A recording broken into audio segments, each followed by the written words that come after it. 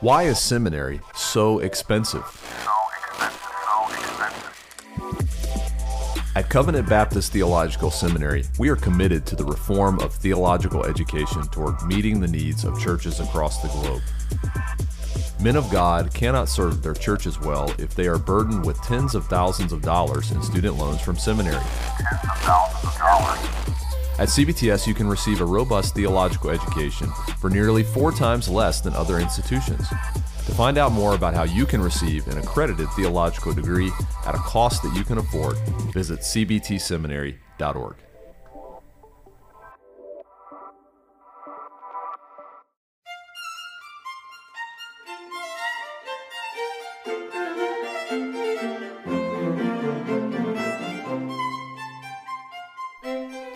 You are listening to Particular Pilgrims, stories from Reformed Baptist history with commentary.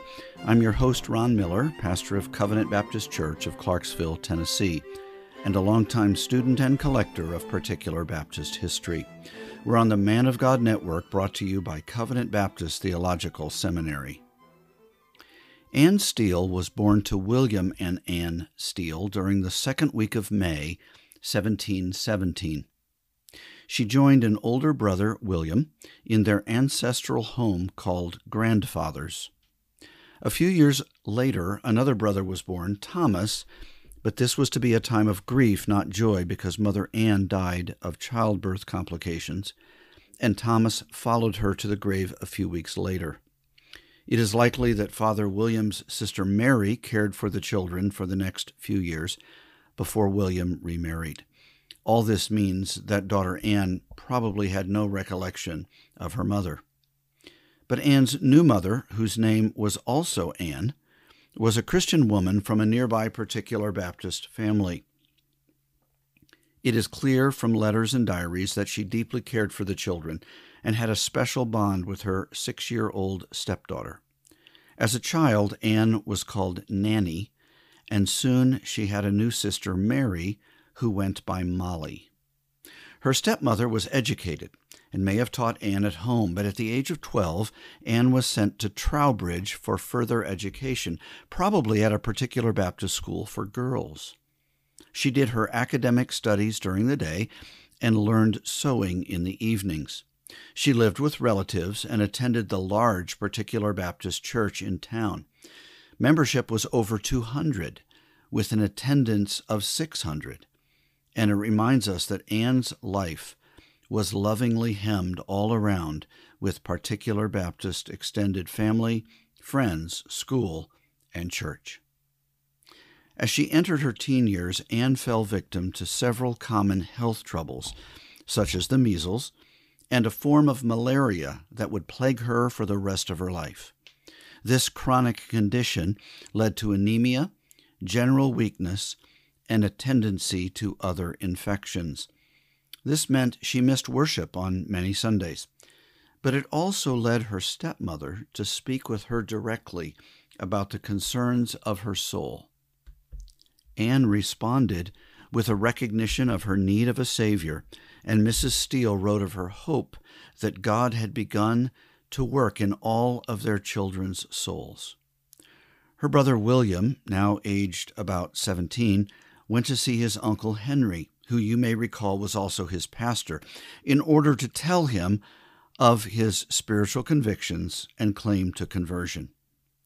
The pastor was satisfied with William's testimony, and so he gave it to the church. They voted to receive William, and the following Thursday, June 8, 1732, William was baptized, joined the church, and was now qualified to take communion. During this time of illness and her brother's confession of faith in baptism, Anne was reflecting on what at the time they called, quote, giving in her experience. We would say giving your testimony today. But with her stepmother's help, Anne also went to see Uncle Henry. They concluded that God had been good to her in salvation, and so Anne was also approved for baptism. And on Sunday, July 9, she was immersed into Christ, the church, and communion at the age of 15. Between continuing bouts of illness Anne's parents decided to send her to a boarding school, almost certainly Anglican, in the nearby town of Salisbury. They did worry about sinful influences, but knew that Anne had unusual abilities that needed to be tended to.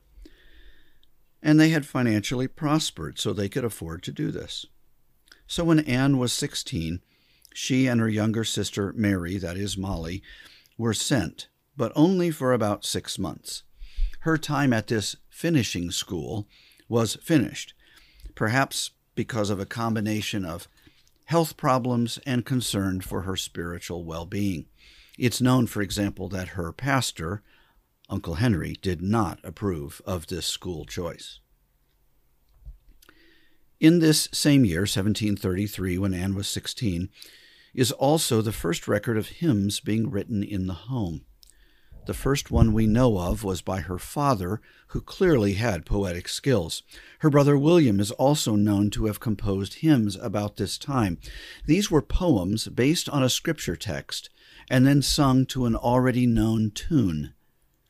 It was during this period that particular Baptists began to widely sing in worship. You may recall that men like Benjamin Keach and Hercules Collins had argued for and practiced singing in church during the late 1600s, but they were very much in the minority. As time went on, and Isaac Watts's psalms and hymns were printed and readily available, this all changed. The Baptist Church in Broughton sang Watts, and he clearly influenced Anne's later poetic productions. An unusual item has survived in the Steele family from this time. It is a handwritten tune book containing, quote, about 40 tunes arranged for part singing in the order alto, tenor, soprano, bass. The index recommends tunes for specific psalms and hymns, and it's divided up to precisely match Watts's Psalms and Hymns book. This tells us much about the family's habits at home and in public worship, and also their wealth, education, and status, too. Anne did experience the standard trials of the day. Her malaria left her ill for months at a time. Her younger sister was also sick with it, and this occasioned frequent fights between the two. It exasperated their mother, and her father was often away on business or preaching. But being the daughter of one pastor and the niece of the other brought spiritual opportunities. When visiting ministers came for associational meetings or to preach at the church, they would stay with the Steeles. Anne surely met some of them, including Bernard Foskett, pastor of the Bristol Broadmead congregation, as well as other particular Baptist ministers. Later, these men would play a role in seeing Anne's hymns put both to use and into print. Death often seemed very near in these times, as in most of human history. Accidents and illness were common and often led to sad ends. You may recall the account from last time about Anne's father being thrown from his horse. Equestrian and carriage accidents were very common and are frequently recorded in the diaries of the Steele family. But if you have heard any story related to Anne Steele, it is probably one that involved a man named James Elcombe. As the story is usually told, James was engaged to marry Anne, and the day before their wedding, he went into the river Avon to bathe, but was drowned. The story is usually told with his dying shrieks being heard in the local village of Ringwood. But is this story historically accurate? Well, it doesn't appear to be. It seems more like the melodramatic production of the 19th century Baptist historian and pastor Joseph Ivamy, although, to be fair to him, it is likely he was just writing what he heard. But as J.R. Broom reports, a letter written about this incident has surfaced in recent years, and the facts seem to be more like this. James Elcombe was acquainted with and perhaps even pursuing Anne, who may have returned his affections. How far their relationship had gone is unknown, but there isn't any evidence that an engagement or a marriage contract had been finalized. Now, for those with money at the time, like the Steeles, these were a necessity. and often took weeks or months to finalize. But there are hints in diaries and schedules of visits between friends from Ringwood, where James lived, and the Steele home. Perhaps there was a budding attempt at a marriage partnership. The letter I mentioned earlier was written the very evening of Elcom's death by a lawyer familiar with both families. He relates that, quote, "Our dear friend Mr. Elcom was unfortunately drowned in the river in washing himself. Where he went in was shallow, but going a little too far, the rapidity of the current drew him out of his depth, where he finished his life. He had only one person with him who could not swim and who dared not venture to assist him.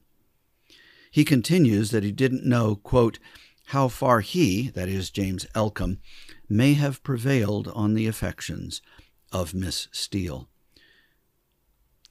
So the man tragically died. But it was not the day before the wedding, and one may have only been a hope or a wish.